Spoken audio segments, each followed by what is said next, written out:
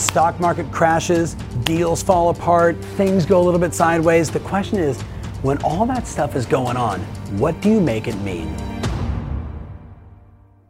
It was once said that we are meaning-making machines. Something happens, we create a story about it, right?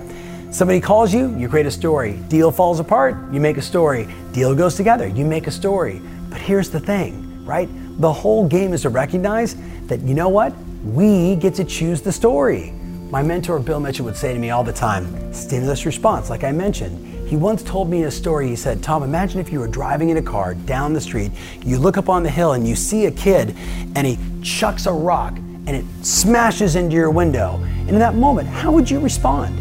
Right? He said, well, what if you ran up there and you're just about to attack this young kid? And he said, thank you so much for coming. My dad just had a heart attack. Can you help? In that moment, how would you feel? How would you think about the story you told yourself? The outrage that you were experiencing, the anger and the frustration, only to discover that it was just a child's way of getting your attention because they were concerned about maybe the loss or the death of their parent, right? Stimulus response.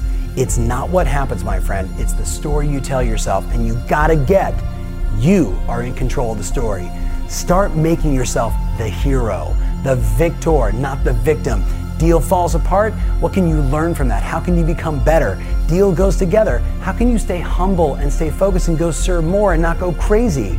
It's all just a story, and you, my friend, are the author.